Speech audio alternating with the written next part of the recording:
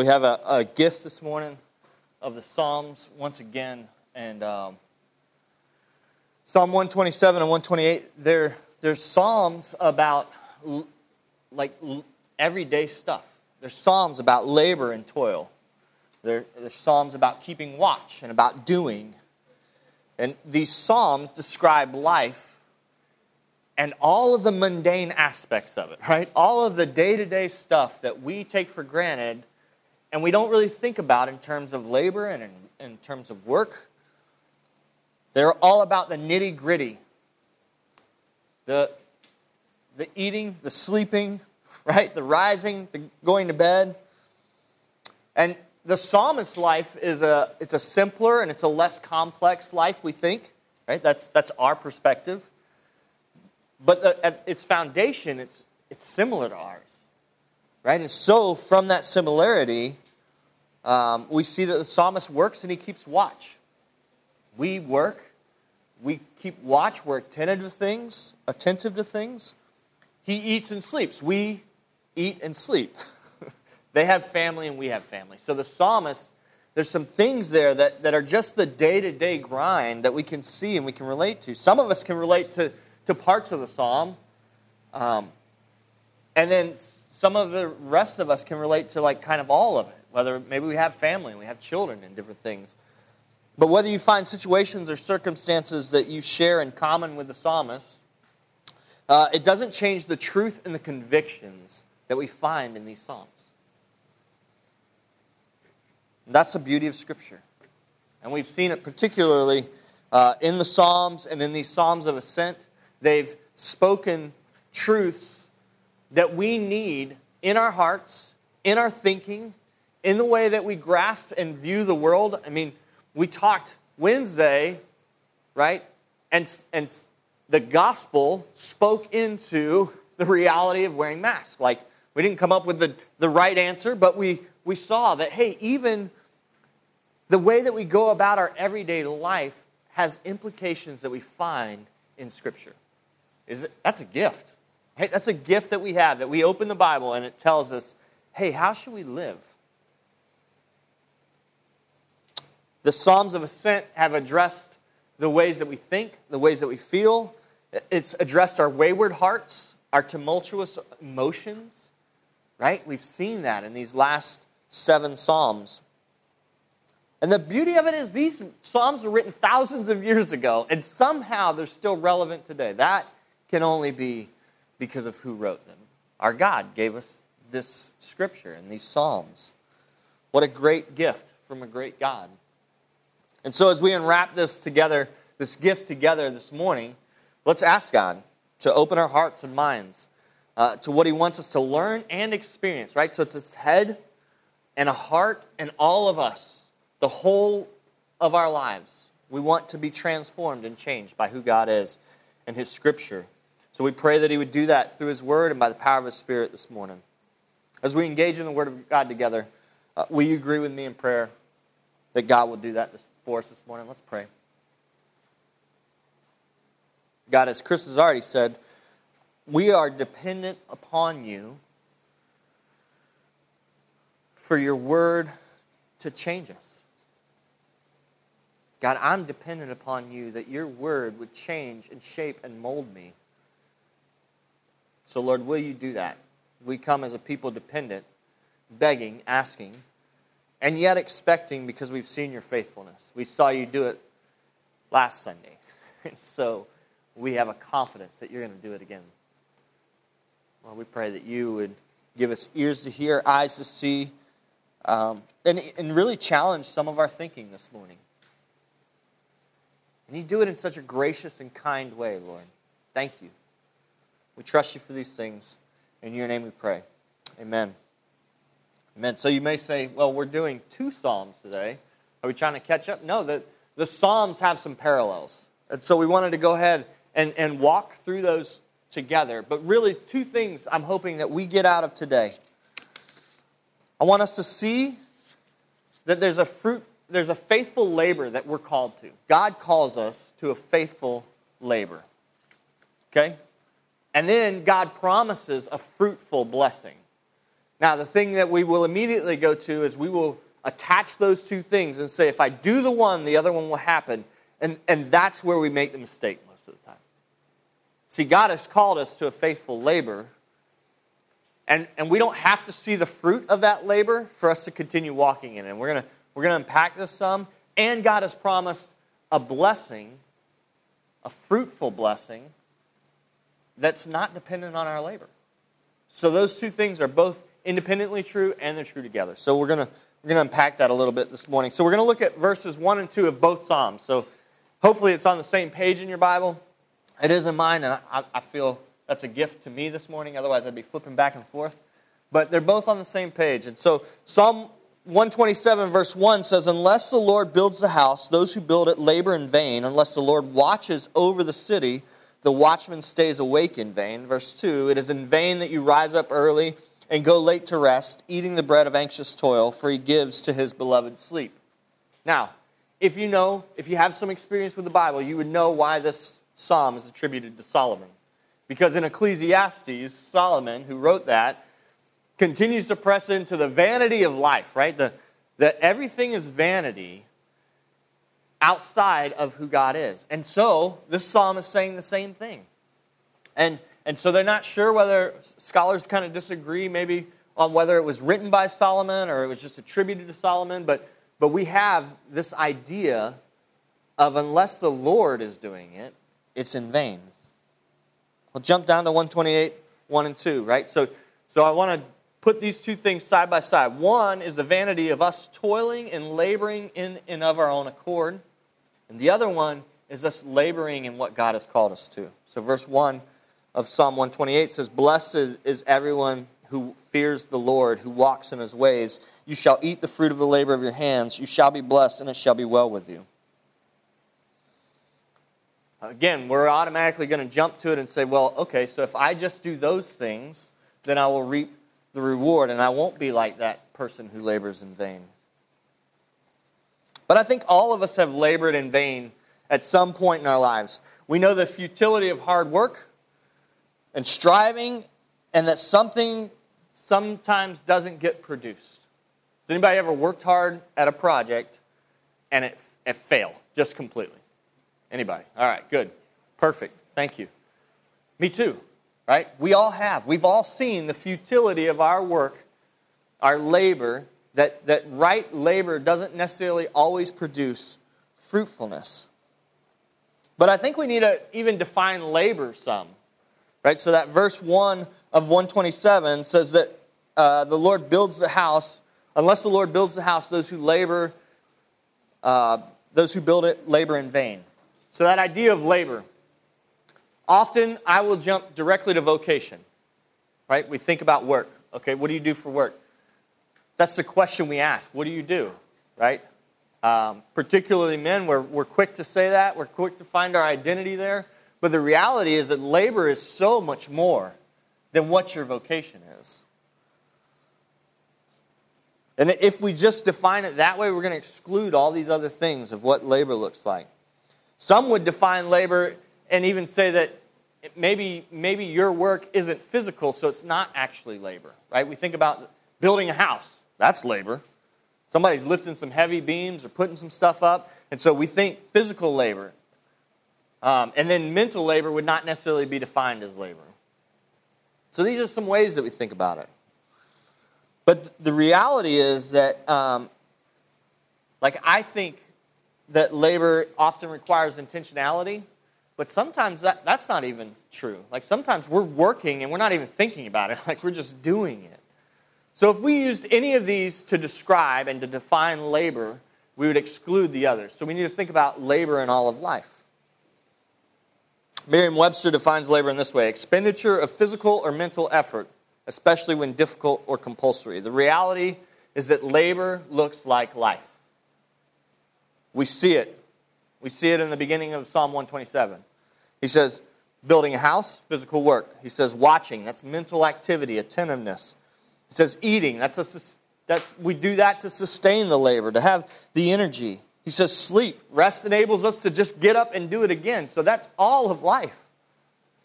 Right? It's all defined in that labor that is saying if you're doing it without God, or unless God is doing it in you, it's all in vain.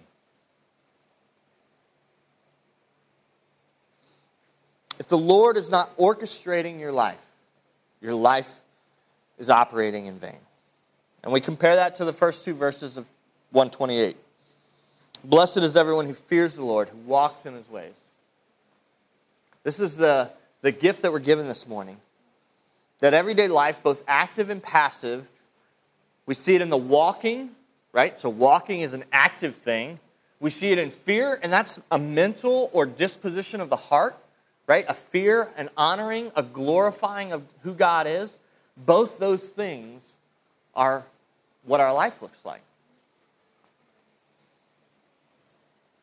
And so we live in accordance with who God is and what He has done. That's what Psalm 128 is saying. Blessed is everyone who fears the Lord, who knows His holiness, who knows His righteousness, who rests in that, finds their safety there,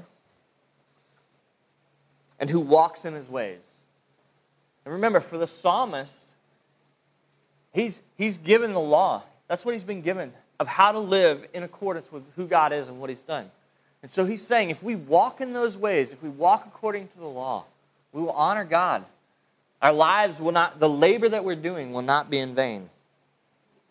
It changes the way we live, the way we work, the way we play, the way we think, the way we feel. It changes the way we dream, we talked about last week, right? All of life becomes shaped by who God is and what He's done.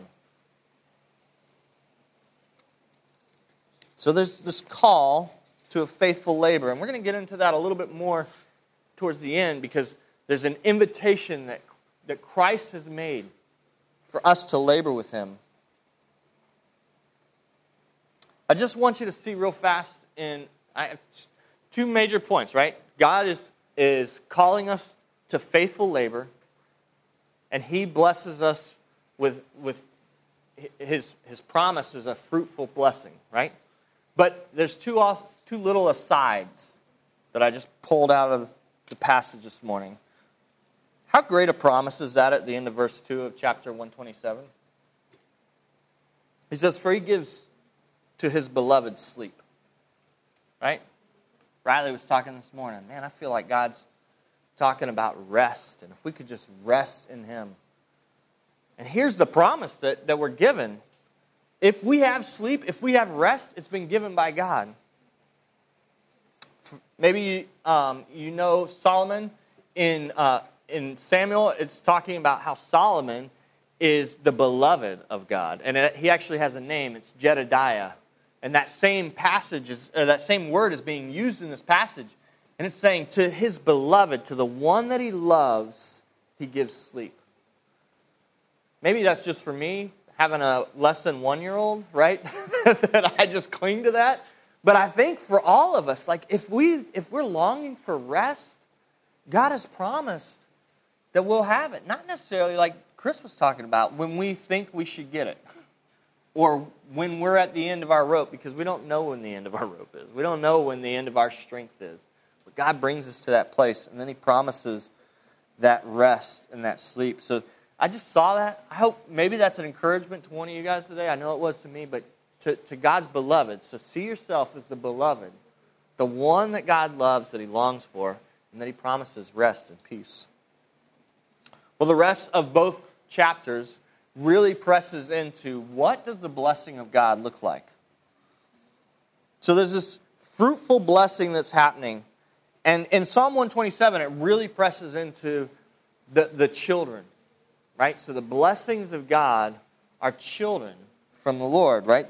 Behold, children are a heritage from the Lord. The fruit of the womb, a reward. Arrows in the hand of warrior are the children of one's youth. Blessed is the man who fills his quiver with him.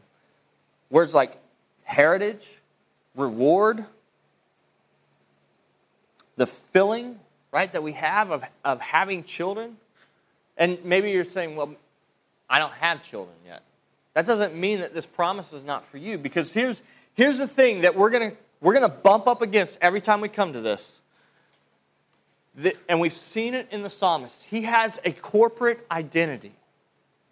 He understands what it means to be the people of God.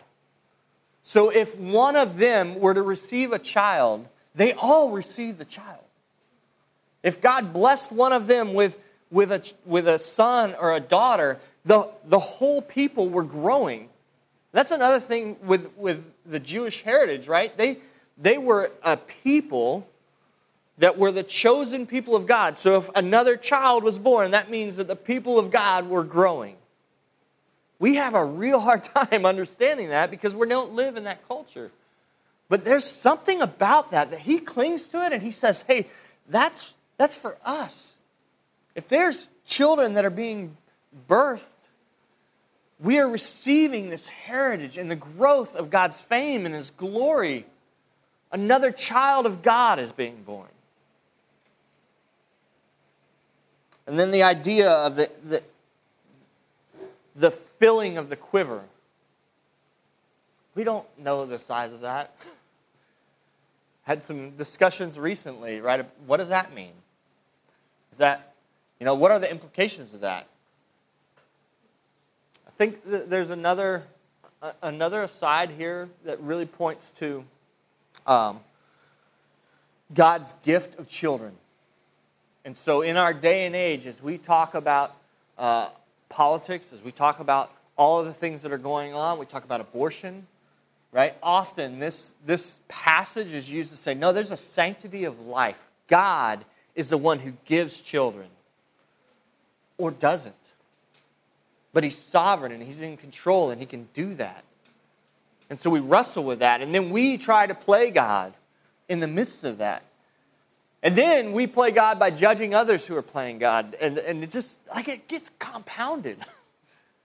And we say, well, that's murder. And it's true, it is. But if we hate those people, and I know that this is kind of all over the place, but I've been wrestling with this. Because Jesus talks about if you have anger in your heart, it's the same as murder. And so if we're condemning each other, and we're angry with each other, and we're doing those things,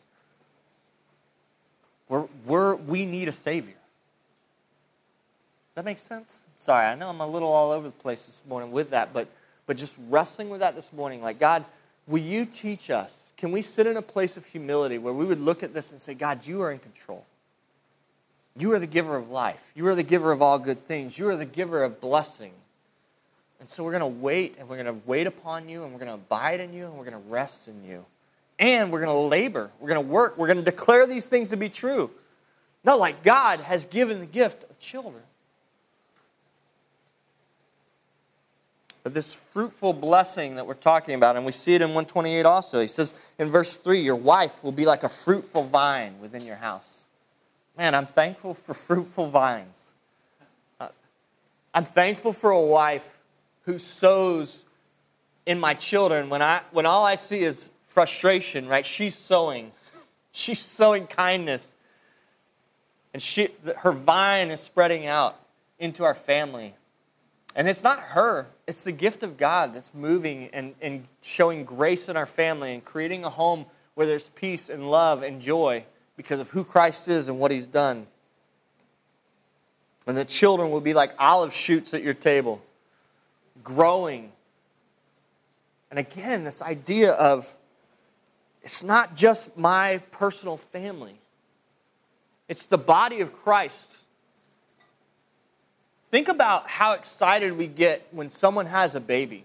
We do all kinds of beautiful, celebratory things, right? We do a baby shower. We come around them with meals. We celebrate what God has done. The Jewish people celebrated because it meant the growth of the kingdom. It meant the growth of the people of God. Do we celebrate that same way when someone comes to faith?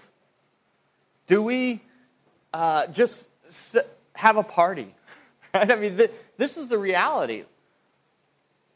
This is where the psalmist is resting in the blessing of who God is. And the blessing is happening not because the people were sowing and working right. And I think that's why this is in Psalm 127, because when you're reading Psalm 127, you're like, man, verse 1 and 2 kind of makes sense together. Verse 3 through 5 kind of makes sense together. But how do you get from building a house and labor and toil to all of a sudden talking about children and the gift and the blessing?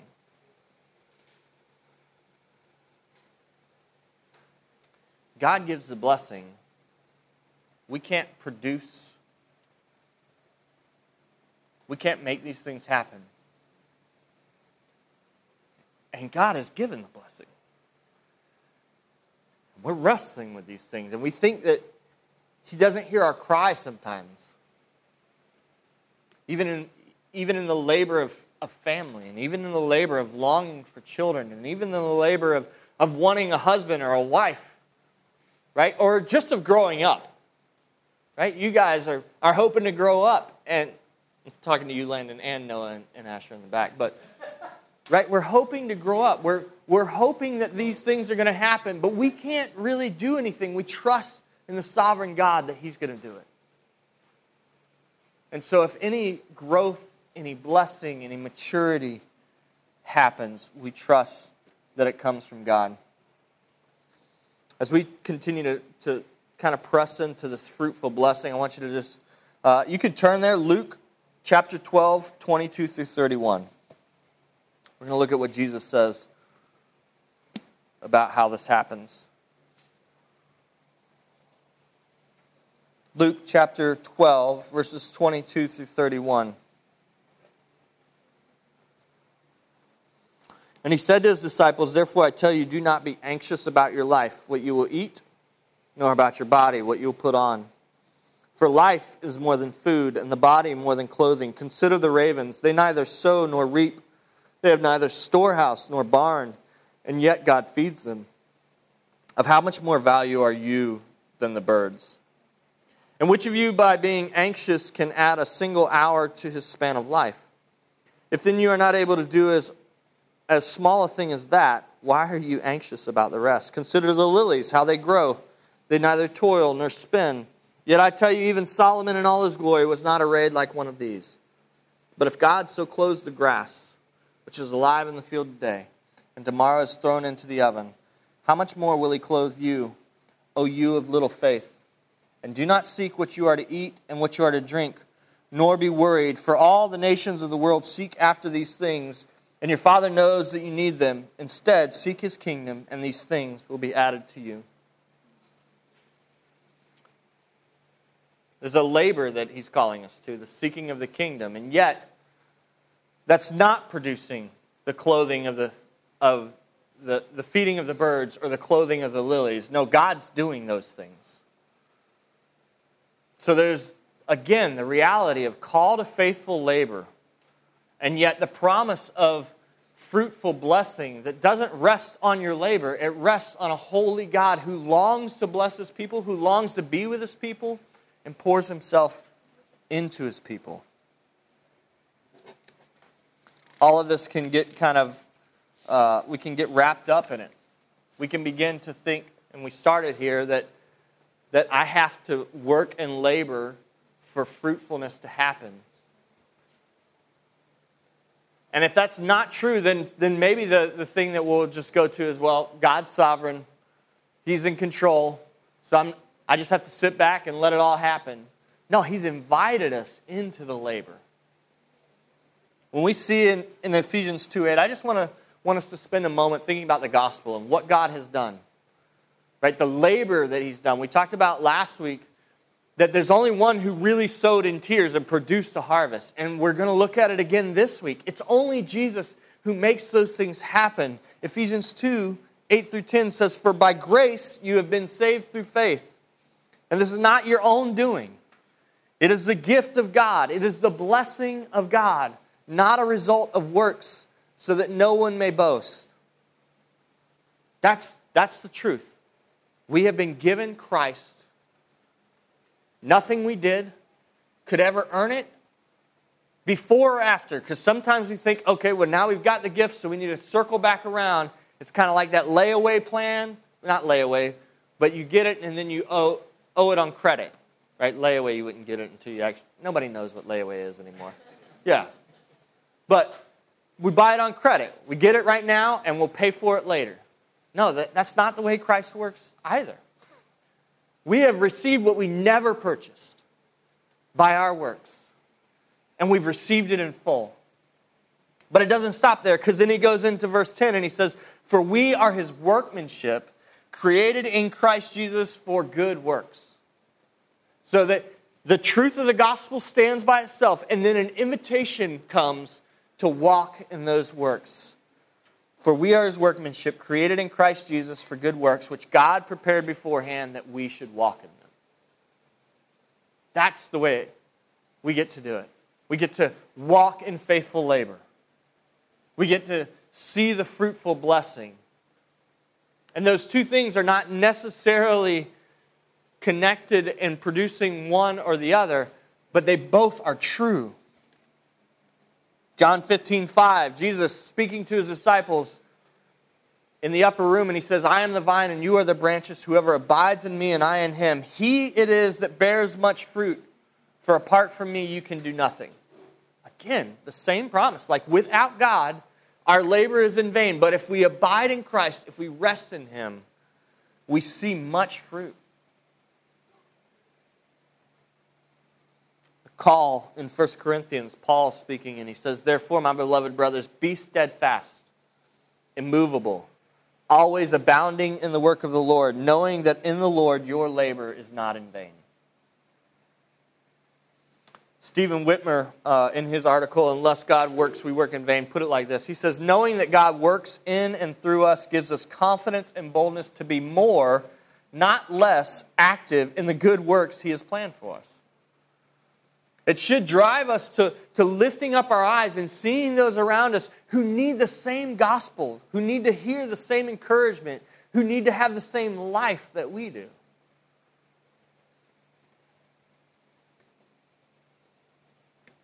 As we close our time together and looking at Psalm 127 and 128, there's this end in Psalm 128, verses 5 and 6. He says, "The Lord bless you from Zion. May you see the prosperity of Jerusalem all the days of your life. May you see your children's children. Peace be upon you." Peace be upon Israel. The psalmist in the Psalms of Ascent has used that "peace be upon Israel" several times. It's the desire that we would rest and sit in a place of understanding who we are and who Christ is. May you see your children's children. Right? We think about that and we think, man, that means I need to have children and they need to have children. But the reality is that if this is that corporate psalm, if that's our corporate identity, then our prayer is, yes, Lord, grow our family. We would love that. But more than that, grow your family. May we see your children's children. May that be our first and foremost celebration. May that be where our heart goes and clings to. And that's going to take some reorienting of the way we think. But God is gracious and kind to do that. He's already doing it. He's changing us into his image. Spurgeon says this. He says, "Happy is the man who hits the golden mean by so working as to believe in God, and so believing in God as to work without fear." That passive trust and that active obedience. Lord, would you work that in us as a people, not so that people would look and say, man, those folks that gather in that pavilion, they're good people. No. That would be the worst thing. We need them to see we have a good God. We have an incredible Savior who has saved a wretch like us and called us saints. Let's pray. Lord, we pray that you would stir in us the gift of belief. God, that we would long to know you and trust you. God, I thank you that even in some of my rambling today, you have reminded us of truth. God, you've stirred in us a desire to trust and to rest and to sit, but also a desire to walk and to go and to labor. Lord, I pray that that the prayer that Spurgeon prayed would be for us, Lord, that we would find that medium, that mean, the middle where we can actively labor, completely trusting in Jesus. God, we thank you for the work that you've done on our behalf. Lord, that we are saved by faith, by grace, through faith, because of what Jesus has done. Pray that that would be an encouragement to us this morning, that we remember our identity as a sinner saved by grace, all for your glory. Lord, and that it would cause us to lift up our eyes. God, I pray for the struggle of just understanding what it means to be children, to have a growing family. Lord, I pray that you would help us to see your family. God, that we would celebrate, that we would long for people to be grafted into the family of God. Lord, as Paul said, I don't know if I could pray like he did, but he prayed that he would be cut off, that others would know. God, may we have that kind of heart and that kind of desire. I pray that you would stir our hearts for those that we're praying for. God, that they would come to know you and trust you. We thank you for this morning. In your name, amen.